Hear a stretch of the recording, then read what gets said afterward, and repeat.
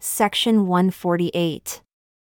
A revelation given at Nauvoo, Illinois, May 19, 1842, through Joseph Smith, Jr. regarding Hiram Kimball.